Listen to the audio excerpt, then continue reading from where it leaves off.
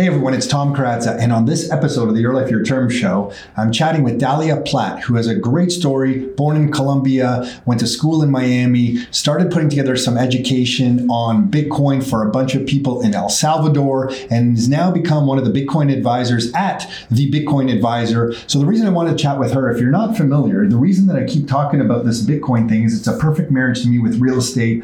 The compound annual growth rates just were stunning.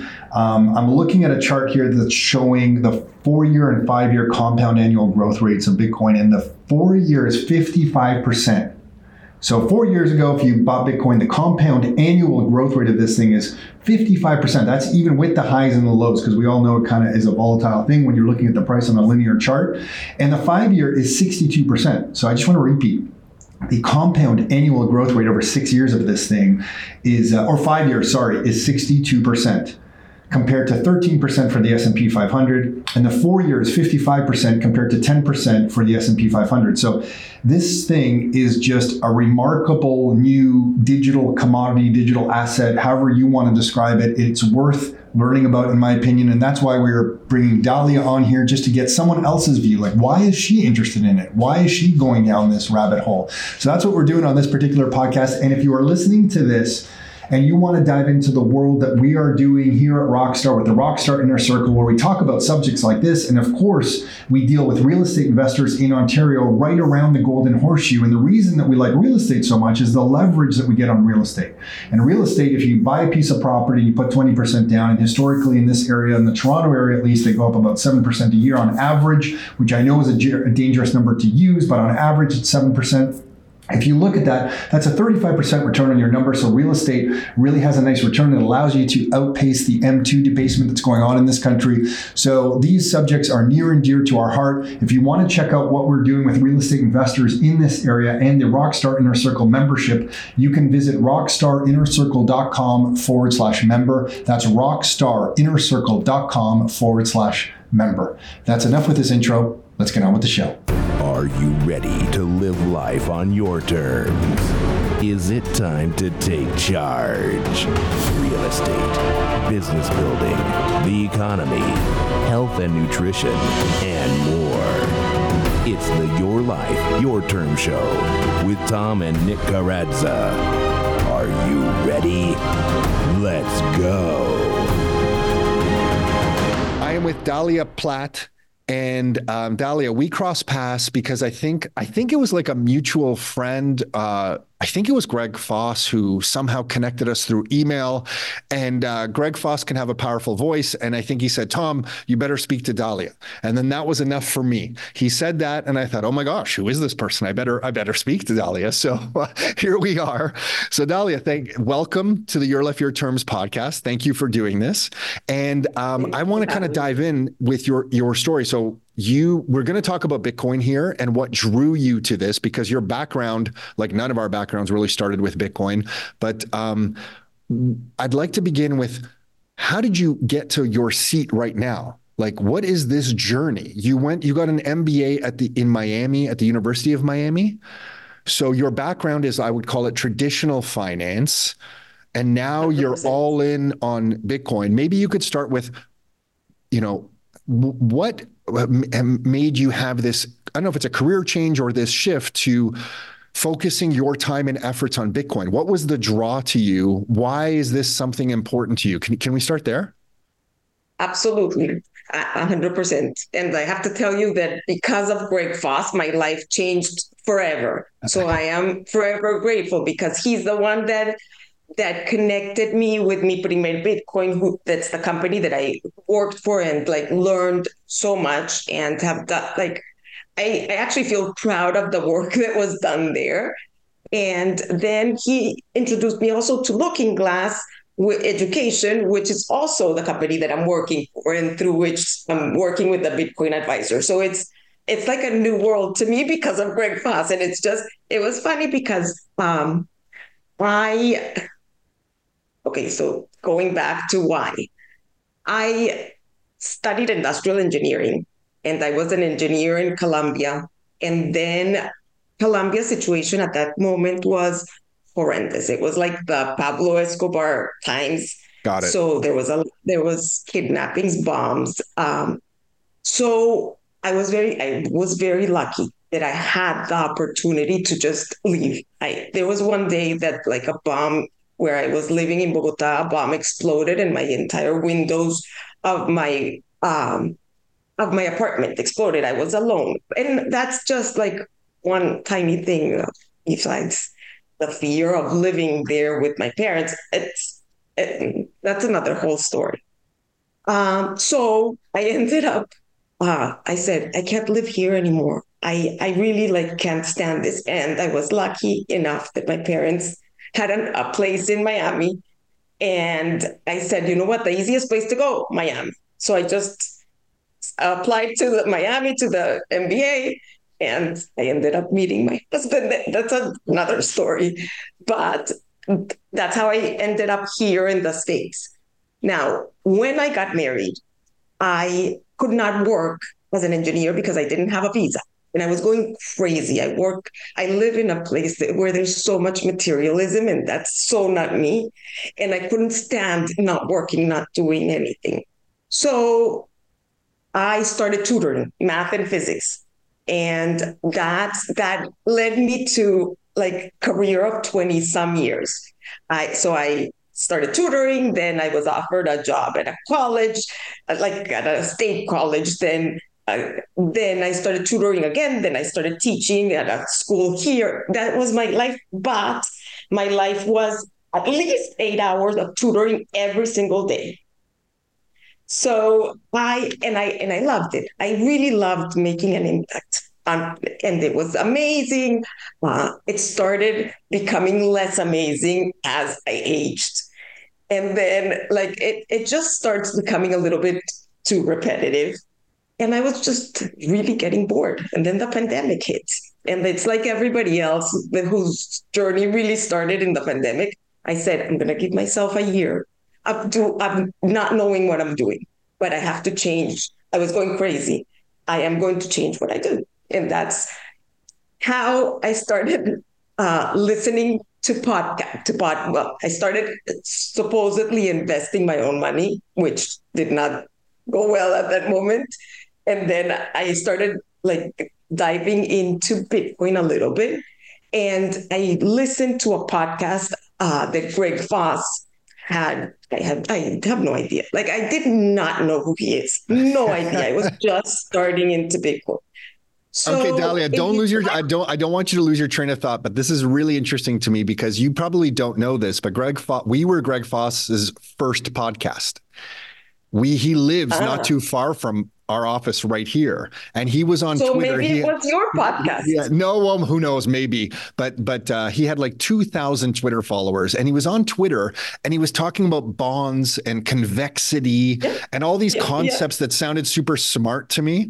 And then he mentioned Bitcoin, and I kind of thought, who is this guy? Like, I feel like I need to talk to this guy. I don't know why. And at the time, he still used to say where he lived in Canada, and that's where we are on his Twitter profile. So I just DM'd him and said, hey, you don't know us. Like our office isn't far from where I think you probably live.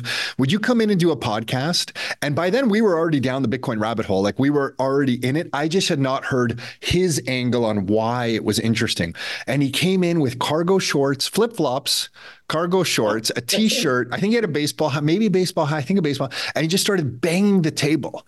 And he was, just screaming about like why everyone needs to know this. And I felt like we had to tell him, hey, Greg, like we're on your side. Like, I don't know why you're banging the table right now. But he had a huge impact. Funny. Yeah, he had a huge impact. So to hear you say you heard Greg Foss, it's like, what a small world. Because, all and of us was probably at the same time because it was like into 2020, like wow. When the so pandemic. Cool. So maybe it was your podcast that led me through this entire new change of path and career. So he spoke about all those things, the convexity and the bonds. I'm like, I studied finance and I understand nothing of what he's saying, zero. So, but he also spoke about education, like educating people on Bitcoin. And I don't know, he said something about his grandparents being immigrants. Some of the things that he said like resonated with me. And I'm like, you know what? I'm just going to write to this guy. He said he has a learning platform for Bitcoin. I'm like, I'm just going to write. I had no idea why I was writing. Truthfully, I had no idea why I was writing to. I wrote to him and I get an immediate response. So he connected me because of that. He connected me with the people that started Mi Primer Bitcoin, which was just starting, and then the people in Looking Glass. And then my life became Mi Primer Bitcoin in El Salvador for 2 years. All I did 24 hours a day was write curriculum on Bitcoin that I knew nothing about. Initially, I knew nothing. Like I was put into a place that I should not have been put in. And I just you were the right person for the place, though. And that's how you learn, by teaching other people. So this was like a perfect thing. Did you end up with that? Did you go to El Salvador to teach that curriculum?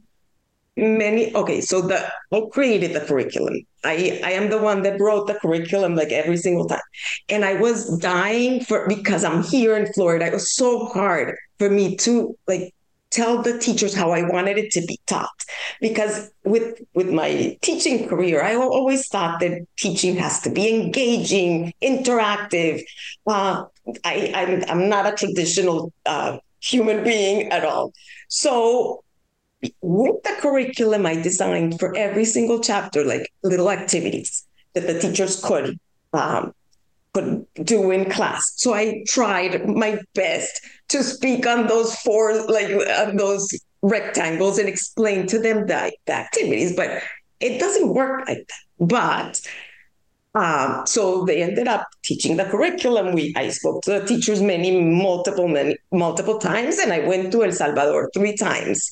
And it was very rewarding, because at the end, like I ended up in like the Ministry of Education contacted us, and they wanted to create a curriculum that was like based on our curriculum. So I was the one that I was the one that really helped them with things like, for example, in their curriculum, they said the first sentence initially had said, Bitcoin is a new centralized currency. That's what they said, the new centralized currency. I'm like, oh my God, I think we need help here. And by that time, I knew a little bit more. So I helped that, and that curriculum is now being taught in every school in El Salvador, which is amazing. Like that's so wild, Dalia. Way to go. Yeah, that must feel very rewarding. Holy smokes. Congratulations on that. That is so huge. Way to go. Wow. Thank you. Yeah. Sometimes I feel it was nothing. Sometimes I say, okay, it was a little bit of something. It was a little bit of a lot. It was a little bit of a lot. The generational impact on that education going to those children. None of us are going to know, the fruits of your labor through those children, who are then going to have children and teach their children, like the course correction in monetary kind of evolution on, I know I'm going to sound hyperbolic here, but like on the planet is started with a little seed, and you planted that little seed there. So, wow, really cool. Yeah, that's pretty inspiring. Well, keep going. I've thrown you off now. Keep going. So you did this with El Salvador. No. It was an amazing journey. Yeah. And in the meantime, I realized like how horrible the current fiat system, like in that whole journey, our fiat system is a disaster. And the whys, I didn't understand money. I didn't understand inflation. Every day I would like spend hours trying to figure this out. And I couldn't. I'm like, I think I was smart, but I really am not. And in blockchain, and it didn't resonate with me. And I'm writing this curriculum, and I'm like, I have no idea what I'm writing. So at the beginning, there was help that like little by little improved. But I think that where I ended it, I still have learned from that moment on. And I think it was not very applicable to businesses, to industries, it was just it was a lot. Definitely the first 4 chapters were about our current system, what's wrong with money, and how we can fix it. Why Bitcoin is a solution. So you did learn a lot about Sure. I hope people's eyes just opened up. But there was not enough about custody, which I do right now, and there was just more applicable things. And the reason why initially, like, I thought Greg's podcast, I don't know how it inspired me. Like, when I started understanding Bitcoin, I grew in Colombia, which was a very, very poor country, and I was just born lucky. And I've always thought if there was more education, people could just do better things, get somewhere better, like improve their life. And like when I started understanding the Lightning Network, a little bit of the Lightning Network, I'm like, oh my God, these underbanked people or unbanked people could have such a simpler life. They don't have to they won't have to travel in 3 different buses to go pay their bills.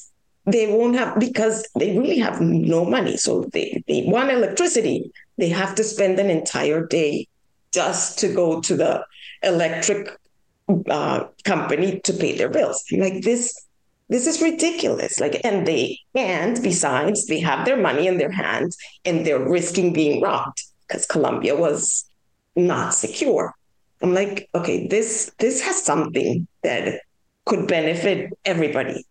And I don't know why I was going there, but that point is so huge, and I think most people in North America don't get it. My aunt, she's now passed away, but had a huge impact on my life. She lived in a country called Croatia, and I would go there every summer.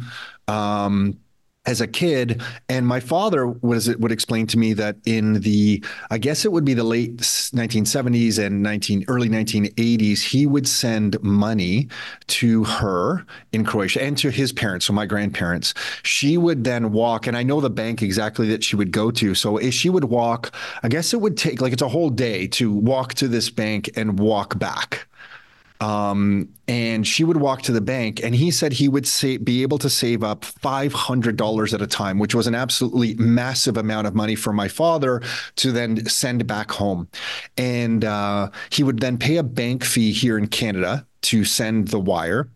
And then what makes it way worse isn't that bank fee, is that when it was there, the bank there would then charge some fee that they would just pull out of the sky. Like, there was no, like, it's not like in Canada where there's these documented fees. It was just like, today's fee is $50 Canadian in the equivalent currency there, which was the dinar at the time.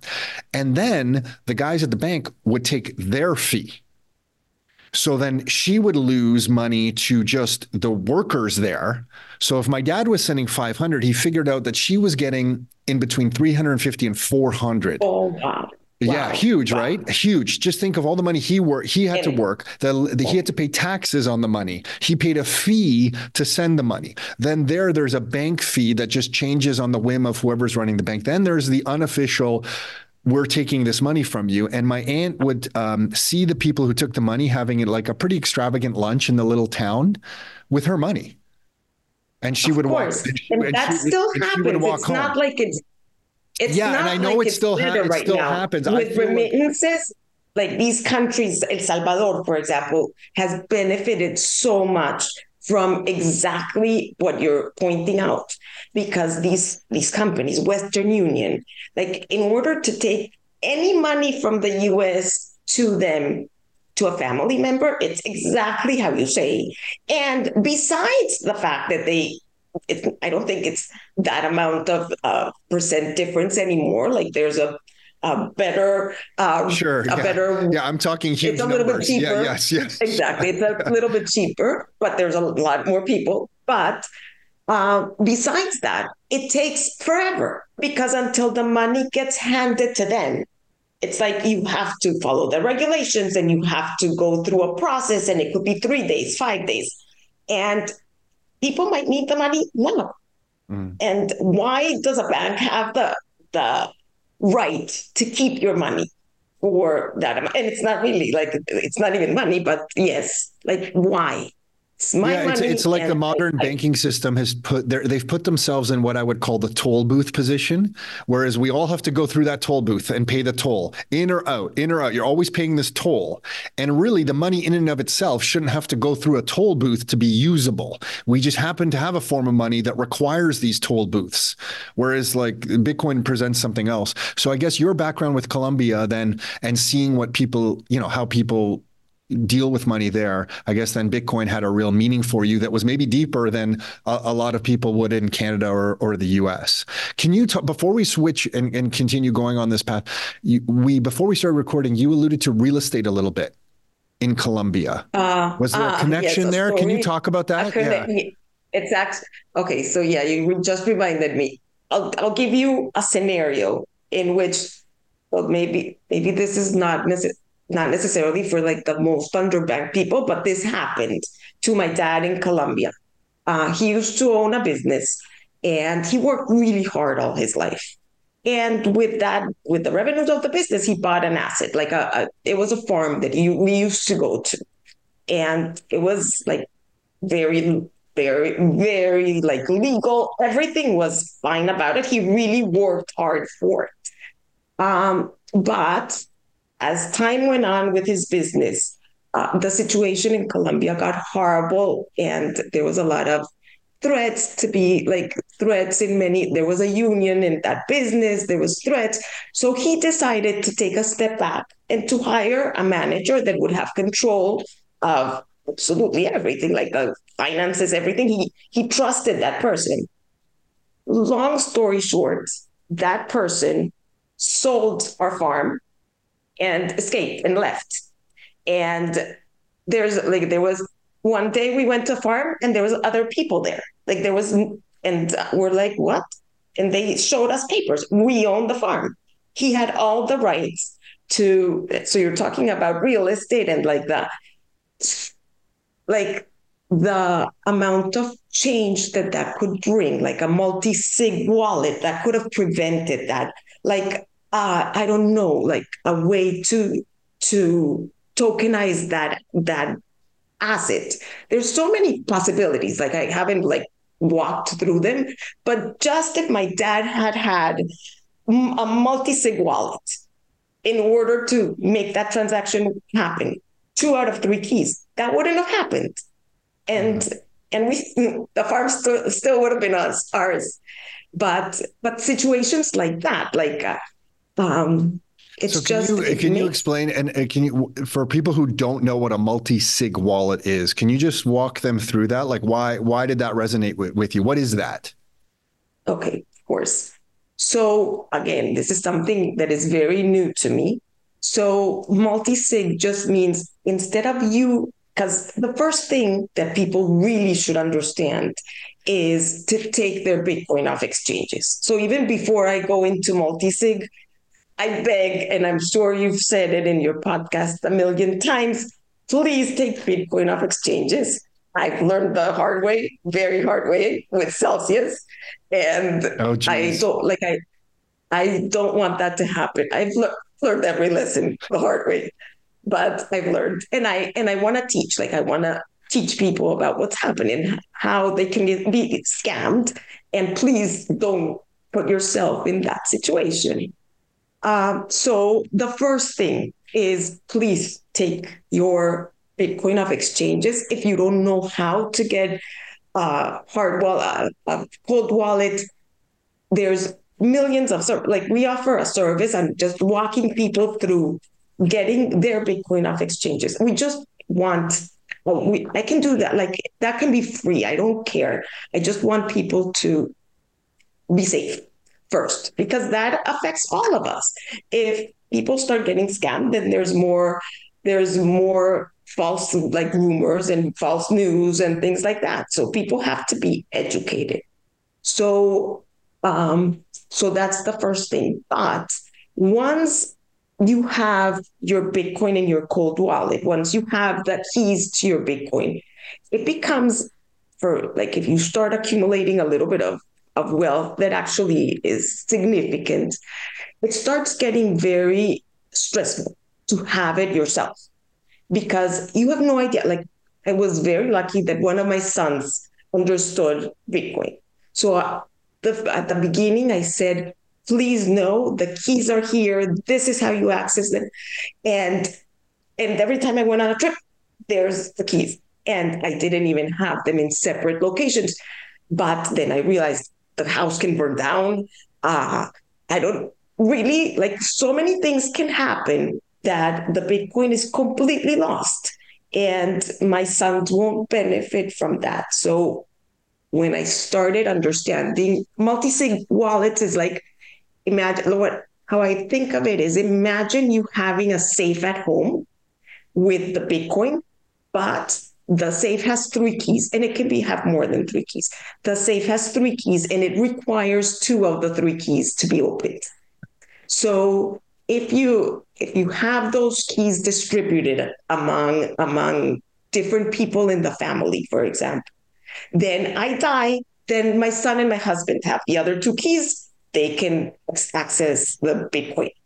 And so that's, to me, it's where custody is headed with multi-sig wallets, because there's 2 out of 4 for a business. So I was talking about Colombia. For a business like exactly my dad's. He has, like, you have a lot of money under management, but you never know what people are going to do with that money if they have full control over the business's money. So now it becomes a way in which there's more control, less risk, because if my dad would have had a key and this guy would have had a key, and I don't know, somebody else that he trusts would have had a key, then that would not have happened. He could not have unlocked that money by himself. Like, everything has to be more of a collaborative effort. So it makes so much sense to me in that respect. So that's why you were saying with your dad's property, if there was a multi-signature type option, nobody could have changed title to the property without your dad being involved if he held one of the keys, or 2 out of 3 parties. So if you have good property like that farm was to your family, and today's good property in our examples is perhaps this digital property that we're calling Bitcoin, that if you accumulate whatever is a significant amount to you and your family, introducing a multi-signature option just makes you feel safe and good, because so 2 out of 3 people have to sign any transaction to have the Bitcoin be sent somewhere else. Correct. Yeah. And so, then tell me something. No, and I'm just thinking, I think that's a pretty new concept for most people. There's going to be some people listening to this are very familiar with it, but for most people, I don't even think they may have heard this concept before. So is this something that you're seeing with different wallets that you can use in Bitcoin? Is it getting a little easier? Are more people going down this path from what you're seeing? I feel like we're pretty early with the multi-signature solutions, but I guess if you've been in the space, you've probably already seen some development and evolution here. Yes, so absolutely. So then it goes a little bit beyond multi-sig. So yes, to answer your first question, it's becoming a little, for example, wallets such as Nunchuk allows you to very easily create a 2 out of 4 custody solution. You can do 2 out of 3, and it's actually very intuitive. It's a very intuitive. Which wallet? Sorry, which wallet was that? What was the name of that? Nunchuk. Oh, the Nunchuk. Yeah, Nunchuk. Yeah, Nunchuk wallet. Yeah. And then what I ended up working in right now that makes even more sense than multi-custody, because with multi-custody, you still have the risk of maybe you have all 3 keys and maybe something happens to the house, or maybe, I don't know, you still have that point of failure risk where you're holding all the, like, everything about those assets, depending on how it's being stored. So I started working. I'm very lucky to have entered into this new world of collaborative custody. And what they do, because I just started. So what they do is, it's a company based off Australia that used to manage assets for many, many years. Their reputation is phenomenal. So if a client goes to them, that company, the Bitcoin advisor, would hold a key. The client holds a key. And then, for example, the third key could be held by a wallet provider, a multi-sig wallet provider like Nunchuck. So in order to make any transaction, then two out of the three, like somebody points a gun in your head, you can't do anything about it. Like you cannot literally send money from here to here. So we've worked, like right now we're working with Unchained Capital, which is a company based in the US, and they provide that. So what happens is that instead of having single custody, what you do is you create a vault. You create as many vaults as you want with Unchained Capital because they're the provider. So Unchained can have a key, Bitcoin provider has a key, and the client has a key. And so then there's questions like, what about collusion? What about if Unchained and the Bitcoin advisor were to collude and like sign two transactions? It's not possible because the way this is set up, the first thing is only the client can initiate a transaction. Only the client. So none of them can start a transaction. And the second thing is jurisdictionally, one place is in Australia, one place is in the States, and the client can be anywhere in the world. So if for some reason there is some change of laws, like immediate change of law in any jurisdiction, this also eliminates the risk of I never thought about that. I never thought about that. You're spreading out the jurisdictional risk across countries or nation states. Correct. And then, like to add to that, the service allows you to be able to plan for the future. So with a trust, with an estate plan in reality. So they help you go through an estate plan where there's contingency. And it's everything is the client's decision. Like I choose who's going to custody, who's going to be the multi-custody provider, who is going to be the person that holds my trust. Is it my family? Is it a lawyer? But we go through the whole process of making sure that Bitcoin is safe for future generations. Yeah, I was going to ask that about. I was going to ask that because if it's 2 out of 3, but it's always the client who initiates it. If something was to happen to you, I guess there needs to be estate planning in place where some authority is given to someone in your family to initiate the transaction. Wow. Correct. So you would need like the death certificate of the person. You would need like a regular lot of documentation. Yes. Okay. So there's so many redundancies in place that it really makes it literally impossible for your Bitcoin to be stolen. And the other thing is that with Bitcoin's technology improving, like I don't believe this exists yet, but there's going to be the possibility of you having a key that, for example, your grandchildren have. And that key only unlocks the Bitcoin in 2040 or in 2060. Wow. I don't know. Yeah. I've heard some people talking about this. Yeah, I got it. Yes. So the possibilities of like, you don't want your children you die and like they spend the whole thing. So you want to take care of them. And there's so many new possibilities. And you never thought about that. If you can programmatically if you can have some programmatic, like a key that you can give to somebody and say, hey, listen, hold on to this. And you can't do anything with it, but programmatically, it automatically unlocks at a certain block. Correct. Then, which is a certain time in the future. It's a nice way to kind of build a trust without really needing any judicial systems of a certain nation. That's pretty wild. That is pretty wild. It's amazing. So I'm thrilled to be learning Like this. Yeah. And it's funny because we're all learning at the same time. Like you're saying you're new to this, but anyone listening, when Dalia says she's new to this, it's because everybody's pretty much new to this. So it's not like there's like a history here. So are you so then I'm curious with BTC advisors, this is you now are engaging with clients who you walk through this process. Like people are doing this. Correct. So there's really two things I'm doing. Like, okay. I think I mentioned the fact that I work for Looking Glass Education. That's right. And sorry, I'd forgotten. Yes. So that, no. It's just, so Looking Glass Education is just an educational platform where there's free courses for everybody. There's a course on a fundamentals course, which it's amazing. Like I had nothing to do with the writing up. So I cannot claim any of the content in Looking Glass, but it's amazing. There's deep dives. Actually, Greg Foss is part owner of that company.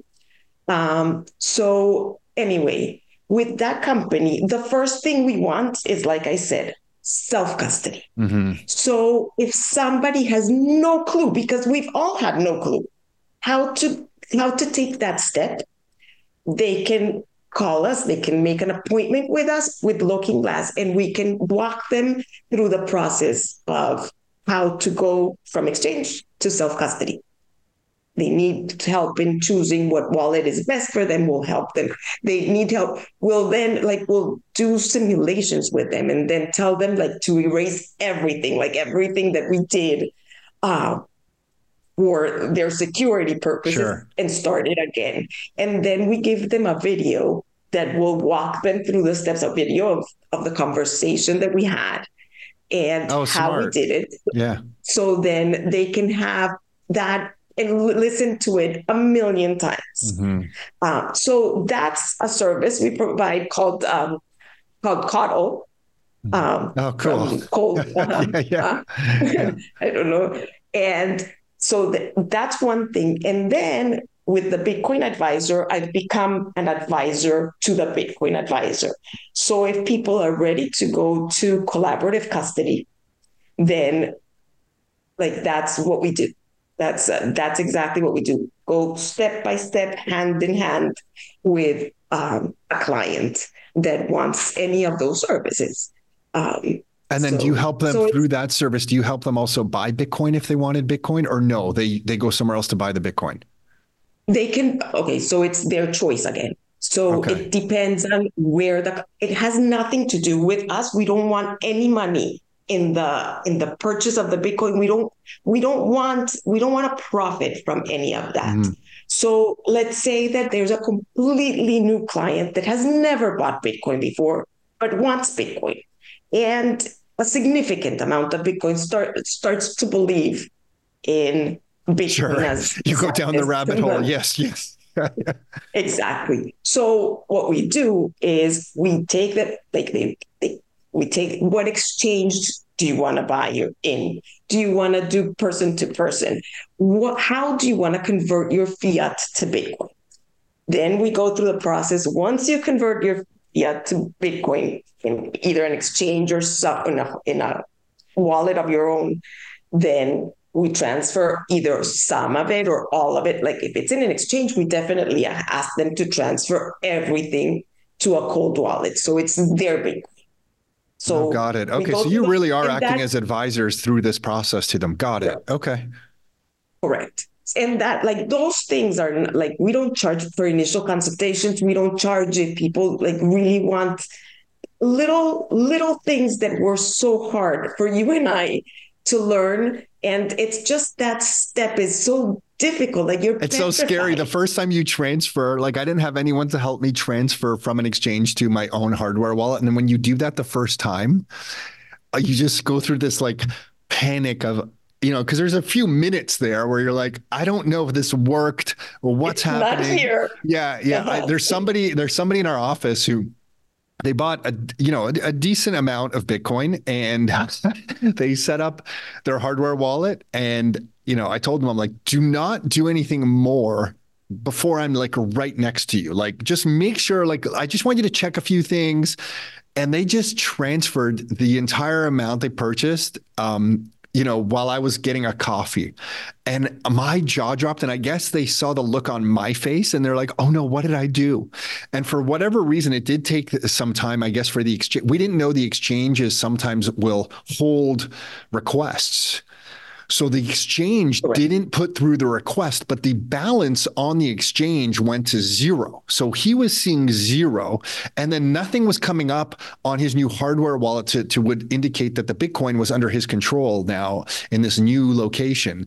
So there was this moment where we were just completely freaking out, and then we had to reach out to the exchange, and we got word that like, oh, they queued them up, and don't worry, it'll be released soon.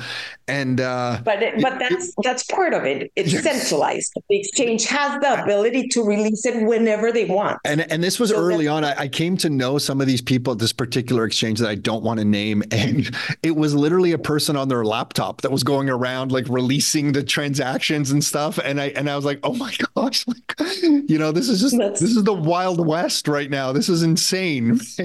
But anyway, it all worked out. The bottom line in that story is that it all worked out. Good. And anyway, the person is holding their keys and knows the importance of it. So it is. And there is a certain comfort once you start to hold your own keys like that, and you understand that you are in control. And then if you introduce multi-signature into it, there's kind of even another layer. But because the reason this is so important to you, and I don't want to, I don't want to like rehash some like history that maybe wasn't fun to go through. But can you describe to everyone like what happened with Celsius, or another example like? Why do you tell people it's so important, like get off exchange? Because that's not normal for people. It's very normal for people to buy. In Canada, we have the equivalent of maybe your 401k in the US would be our RRSP. We have something called an RRSP, very similar kind of product. So people will buy Bitcoin. We've had an ETF up here for some time before it launched in the US. So people are very used to like buying things and keeping them in their financial institutions. Can you just share like why do you keep repeating that? 100%.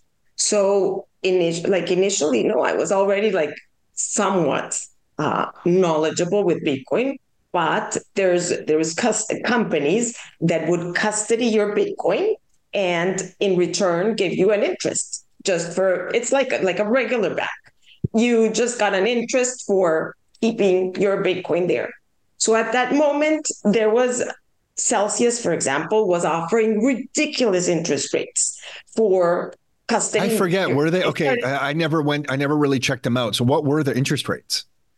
For Bitcoin, it wasn't that much, but it was about 5% at that moment. Okay. Well, at the time, interest rates were like 0.5, so it was huge. Exactly. Yeah, got it. But other cryptos, it was 20%, 15%. Like the UST with Luna, they were offering 20%. I remember that one because one night I sat down and I'm like, okay, am I just silly? Like, do I just not understand? Like, I don't understand how they can be offering this interest rate. And I never could figure it out. And I'm the type of person, unless it makes sense to me, I don't proceed. So I can never go down that path. But I remember being mystified by that one because I think I saw 19% or something crazy. Yeah. I was like, wow. And I have to tell you that I put money in UST, but I said, this is way too good to be true.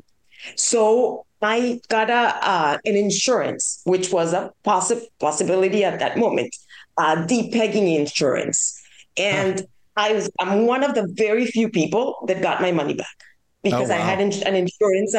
But if you know a tiny bit about, like, if you're a little bit, I don't know, critical, like how can somebody it's a Ponzi scheme. These are Ponzi schemes.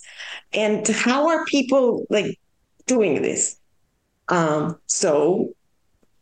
with Celsius, like I used to go to the AMAs of Alex Mashinsky, who was the head, and he would be so convincing. Your Bitcoin is safe. We have it. Like everybody's Bitcoin is here, etc. Nothing is going to happen with the exchange. With your properties, it's much safer with us than with you, etc. And then all assets got frozen, including mine. And it was because he took our Bitcoin and went and did risky trades. And when the market was going up, great. But then when the market crashed, they had nothing to back At time, the client's yeah. assets. Throughout history, humans, it's like, this has been done in the real estate world. This is a story that's been repeated over and over and over again. So it's not something really new. It was just new to this space. Yeah. Correct. Yeah. Correct. Exactly. So it's been saga. Like it's been, I still don't have my assets. So they went on into bankruptcy and then they formed a new mining company. So they're giving us shares of the new company, but they're giving us like, I don't know, 50 cents on the dollar. And they're valuing the Bitcoin on as the value it was on the day that they went bankrupt. So it was like $19,000. So if I had, let's say, very lucky, one Bitcoin, then they would only give me a certain percentage of those $19,000. So it's not even a percentage of what Bitcoin is worth today. It's percentage of what Bitcoin was worth then. So you lose in every direction. But it's at least one of the few cases that got resolved, and we're getting at least a little bit of money back. Because there's other like FTX. I don't know if anybody's seeing their money, or there's so many other platforms. As soon as that happened, I'm like, no more. I learned my lesson. It's interesting because you had the family story with the farm and that property through your father and your family, then the Celsius story. So it's just ingrained in you now to hold, own things directly. If you have a good property, own the property under your own control, and even introduce multi-signature like you've been discussing to really safeguard it. Okay, so then, Dalia, I'm curious, from what you're seeing, you kind of referred to the Lightning Network really briefly. So, like, do you really think in Colombia at some point you can see people over the next 10, 20 years, like, using like the Lightning Network or digital money in a country like Colombia to help them in their economy? Like, you see that coming to fruition? And yeah. Because right now they're using American dollars in Colombia? No. They have pesos, Colombian pesos. Oh, there are Colombian pesos. Okay. Which is another benefit that they could have, not just using the Lightning Network, but by storing stable coins, for example. They could de-risk the inflation. There was a 10% inflation last year, I'm not 100% sure. And the GDP, the growth in the country was like 1% or something like that. Got it. Okay. And there's a socialist president who is very likely going to start taking assets away from people.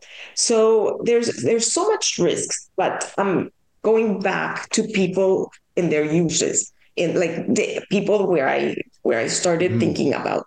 Absolutely. Everybody has a cell phone. Even the poorest human being has a cell phone. So and they're starting to use Bitcoin in Colombia. It's very logical that an electric bill company is going to allow people to pay through the Lightning Network because the Bitcoin is just the network itself. It's just the way of exchanging the coins, but they can have Colombian pesos, use the Lightning Network as a tool, and the company would get Colombian pesos. So it's like a no-brainer.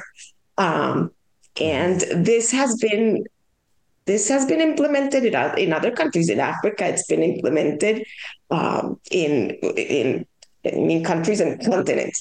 But Argentina, people are starting to then store either Bitcoin or even USD stable coins to hedge their inflation. So it could give people so much more possibility.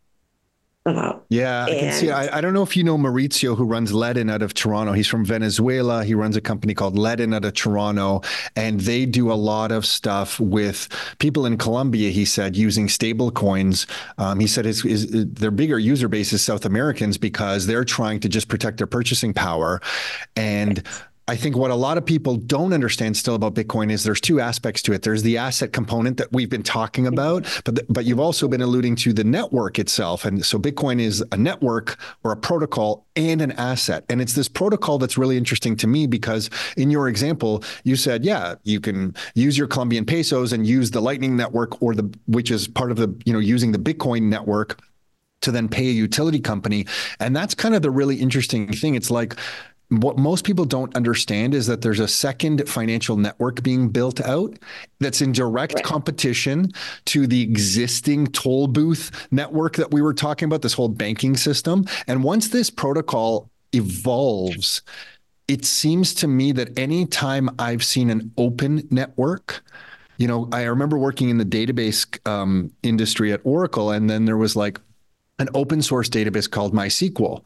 And it was scaring the shit out of Oracle because it was like, oh my gosh, there's this like open source database that people are using and it's free and, it's kind of sort of just as good. And it was putting panic. And the same thing happened with Linux when people were using Unix and they were buying Unix from either IBM or Sun Solaris. And then there was this Linux version, which was like an open source version. So you had this database that was open source that was freaking out the old school people. Then it was Linux. And then if you look at the BlackBerry was a closed network. And then the iPhone came out that just used TCP/IP, which was the open network. So there's all these examples throughout very recent history to me that would, and that's kind of why I get so excited about Bitcoin. I'm like, okay, like the asset is really interesting, but it's the network side of it that is going to blow people's socks off, and they don't quite realize it yet. Correct. And it's not just because of the network. Think of, like, for example, the merchants. I'm talking about the clients are going to benefit tremendously. But merchants are going to benefit as well they won't have to pay a 3% on every transaction to the banks, to the intermediaries. So in general, costs could be driven down with an implementation of the Lightning Network. Like if a government is smart and really, really wants their population to have a better life, then it's like it's a no-brainer. Like there's no need for banks. There's no need for centralization. How dare you? How dare you say that? I'm joking. Yeah, and you're right. If a business is operating at a 10% margin and you can save 3% on fees, that's like a 30% increase to your bottom line. So like when people hear that these fees are small fees and who really cares? Well, to a business that, like, I know some people who operate some construction companies in the last year and a half has been really tight. They're either losing money or they're operating at like 2%. And I guess a construction company isn't doing a lot of Visa transactions. A restaurant's a better example. But if you're operating at thin margins, a 3% increase because of the fees that you're saving on by not paying them is huge to your bottom line. So yeah, you're right. To the merchants, it's beneficial to the consumer and it's beneficial to the merchants. Why is Colombia? I'm going to keep you just for a few more minutes, Dalia. Why is Colombia this socialist? How did somebody with the socialist views get into power in Colombia? Is it the classic case of they just promised people a lot of stuff, so everybody votes for them? You got it. You just defined it. It's exactly that. It's actually a very sad story because he actually used to be in one of the leader of one of the guerrilla groups in Colombia. I don't know if guerrilla, you say guerrilla in Spanish, like the... No, I think we've all watched enough Netflix shows about Colombia that we all know what they are. So he really was like a very violent human being in how he like kidnapped. And he, besides many other things I don't want to speak to, but eventually the government made a treaty with that guerrilla group and they were pardoned. And then he became the presidential candidate and managed to convince like the population that he was going to give them everything. Like he's promising healthcare, food, everything. And it's been a disaster because there's much more centralization and there's much more printing of money. And there's like, it's like he's getting rid, he really is getting rid of the local, like international investment is no longer coming to Colombia. So there's less jobs. Like everything has gone wrong, and it's because he just promised. Everybody thought it was perfect. They were going to live an amazing life. It's weird where we are, because I could almost like, I'm worried about Canada's path, because I'm like, oh my gosh, in the next election, which is 2025, ours will likely be in a year. If the existing government here starts promising everybody UBI, which I think could be on the table, I'm like, oh my gosh, everybody's going to vote for it. And it's almost like things have to get so bad and so close to like almost pure out communism that it takes almost that for people to like kind of wake up. And it's tough, because if you're going to make a change now, there's some suffering involved. So it's really hard politically to get up there and say, listen, everything's going to be great, but it's going to be great in about 3 to 5 years, maybe 7, So right now in the next 3 years, everything's going to be horrible. There's going to be less money. We have to save money, and there's going to be less money for all these things. So vote for me. It's kind of like, nobody. Yeah, you're right. We're just on this path where you can see it, and you're like, oh no, like it's hard to turn it around. So that's unfortunate that Colombia is going down that route. I wish the best for them. And the only semi-positive thing is that people have started realizing that he was just fluff. So there's so many protests, and oh really? Okay, got it. Election. Like everybody that voted for him is now going against him. Those promises just don't happen. Like that's too good to be true. Like the UST and the Celsius, and there's things that are way too good to be true. And unfortunately, like maybe the only way to get elected with good intentions is to basically, for everyone's own good, just tell them they're going to get everything. Then when you get in power, you have to trick them and say, oh my gosh, I'm actually going to cut everything and we're going to save money, and I'm in power now. So like, we need somebody to do the reverse trick, instead of like promising everything and then getting in power and not being able to fulfill, promising everything, getting into power, not being able to fulfill, but correcting the course. Maybe that's the only way that this is going to happen, and they have to have a thick skin, because everyone's going to hate them as they do that. But you're right. Yeah, it's tough. But so if with what you're doing now, if someone wanted to reach out to you, like do people email you? Do they go to a website? How would someone reach out to you, start engaging with you? Sure. So there's an email, a very easy email, Dalia@thebitcoinadvisor.com. That works. Probably the easiest way. Or I strongly I'm really not selling this, but if they want to start learning, like just go to Looking Glass. They don't have to look for me. They don't have to do anything. Just go to Looking Glass, take their courses. They're phenomenal. Or go to the Bitcoin Advisor, because there's so many amazing articles about the benefits of collaborative custody. So it really isn't about me. Like it is, but we need people like you in this space who it's not about you, but are willing to help. So you're being so humble, but it's really cool. So if anyone listening to this wants to reach out to Dalia, it's Dalia, Dalia, correct? Dalia at thebitcoinadvisor.com. So Dalia at the Bitcoin Advisor, or Looking Glass Education. If you just Google up Looking Glass Education, you'll find that resource as well.